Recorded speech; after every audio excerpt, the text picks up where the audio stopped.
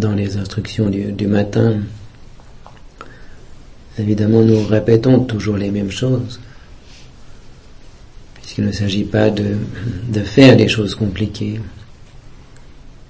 mais d'être dans une certaine attitude, dans une certaine sensibilité.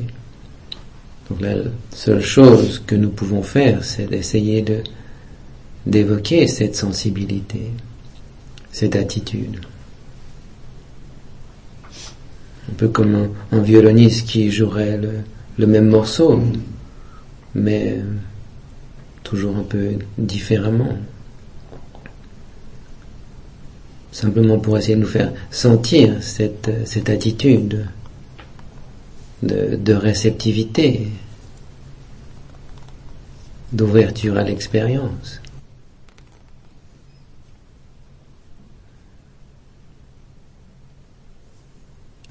Ça peut parfois que nous nous demandions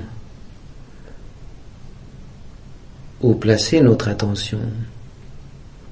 Disons qu'il y a une expérience ici, mais il y en a une autre là, encore une autre à un autre endroit. Un peu comme si nous restions alors toujours dans une sorte d'agent qui doit faire quelque chose.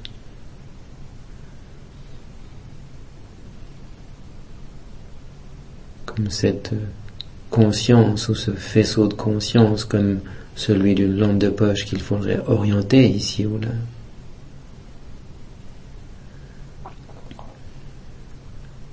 Ce qui est par moments l'attitude judicieuse pour essayer d'être en contact avec quelque chose et de ne pas être toujours perdu dans l'imaginaire. Mais il y a aussi un temps pour avoir une attitude plus réceptive, ouverte, et simplement laisser les expériences surgir là où nous nous trouvons, dans le champ de notre présence.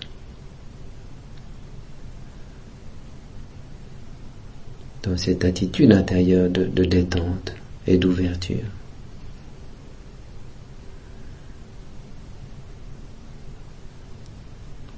Dans cette attitude de détente, d'ouverture, de repos sur soi-même. Il se passe quelque chose, certaines expériences sont éprouvées. Que ce soit lors du calme, de la tranquillité, ou toute autre expérience. Sensations corporelles, émotions, somnolence, agitation, tout évidemment surgit, l'audition des sons, dans ce repos sur cette présence en nous-mêmes.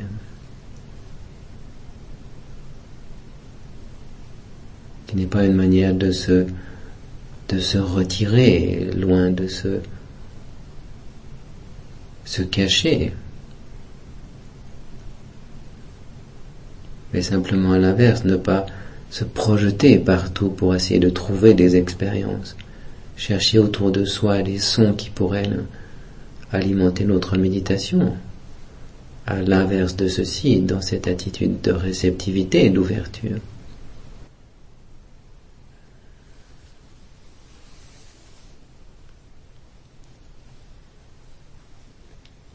Conscient des expériences et conscient de la qualité de la conscience, dans ce repos sur soi-même, un état de conscience tranquille, calme,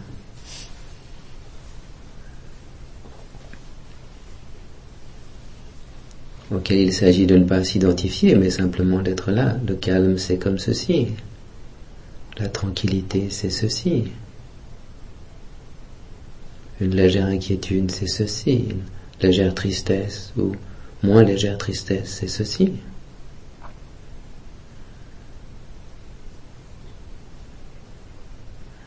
Comme nous l'avons abordé hier soir.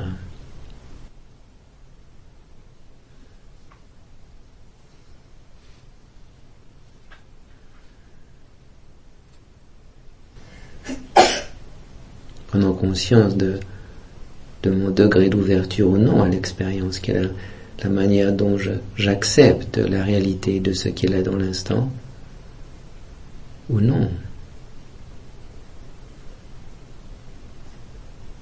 Quelquefois je la refuse par préjugé. Je ne veux pas ceci, je ne veux pas la somnolence, ce n'est pas de la méditation, je ne veux pas l'agitation, ce n'est pas de la méditation. Quelquefois je la refuse, cette réalité de l'instant, d'une manière un peu plus machinale, instinctive, parce que c'est douloureux, parce que c'est inconfortable. Alors je n'ai pas envie de l'éprouver pleinement. Donc il s'agit là d'être avec ce ne pas avoir envie. Ne pas avoir envie, c'est comme ça. C'est cette qualité de la conscience qui est dans la réticence.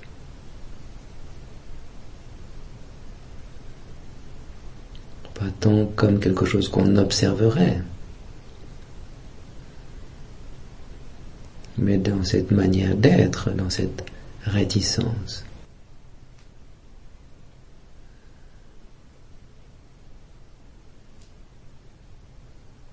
Si ouvrons complètement, découvrons ce que c'est que cette réticence. Dans ce contact, c'est tout à fait similaire que celui qu'on pourrait avoir avec une sensation corporelle quand on est dans l'intimité ou avec l'audition d'un son.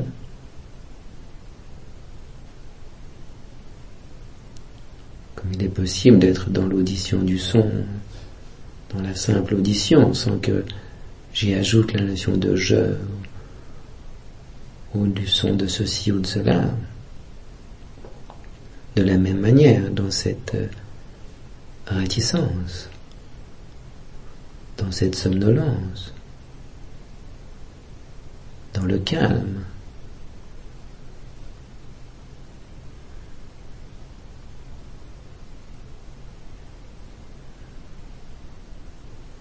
dans cette qualité de contact à l'expérience, qui est complètement ouverte à l'expérience, sans vouloir la saisir, sans vouloir en faire quelque chose, sans vouloir la rejeter. Cette qualité de la conscience qui ne veut pas saisir, rejeter, en faire autre chose. Qualité extrêmement précieuse de la méditation, qu'on peut appeler équanimité.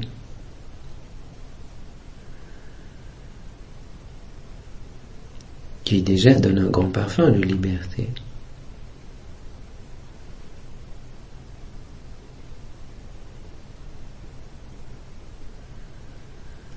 Nous pouvons l'explorer dans tout contexte. Cette ouverture à l'expérience n'est pas là uniquement quand tout est parfait. La richesse, c'est que justement, même quand tout n'est pas parfait, on peut découvrir cette capacité à être ouvert, disponible. Parfaitement cette expérience-là, sans la saisir, la rejeter, la manipuler.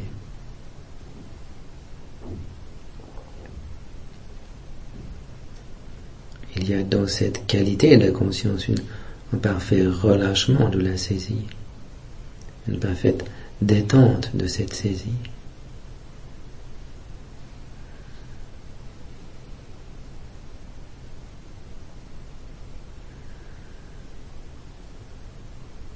Donc soyons attentifs à toutes les attitudes qui semblent s'opposer à ceci, faire barrage à ceci.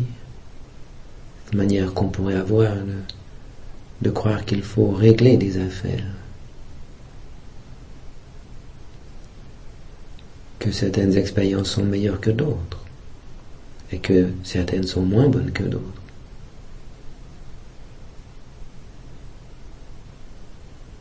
Cette illusion qui nous enferme dans la méditation, qui nous empêche de comprendre la nature profonde de chaque expérience.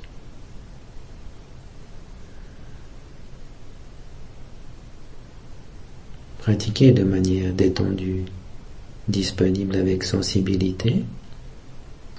Et si parfois on remarque qu'il y a des tensions en soi, qu'on se tend, qu'on est tendu, ceci n'est pas un obstacle, mais le lieu de la méditation à ce moment-là. Essayez de trouver la disposition juste dans cette attitude de tension, de figement. Pouvoir aussi l'accueillir avec cette intimité et sensibilité. Non pas comme un corps étranger, comme quelque chose dont il faudrait se débarrasser, mais comme manière d'être.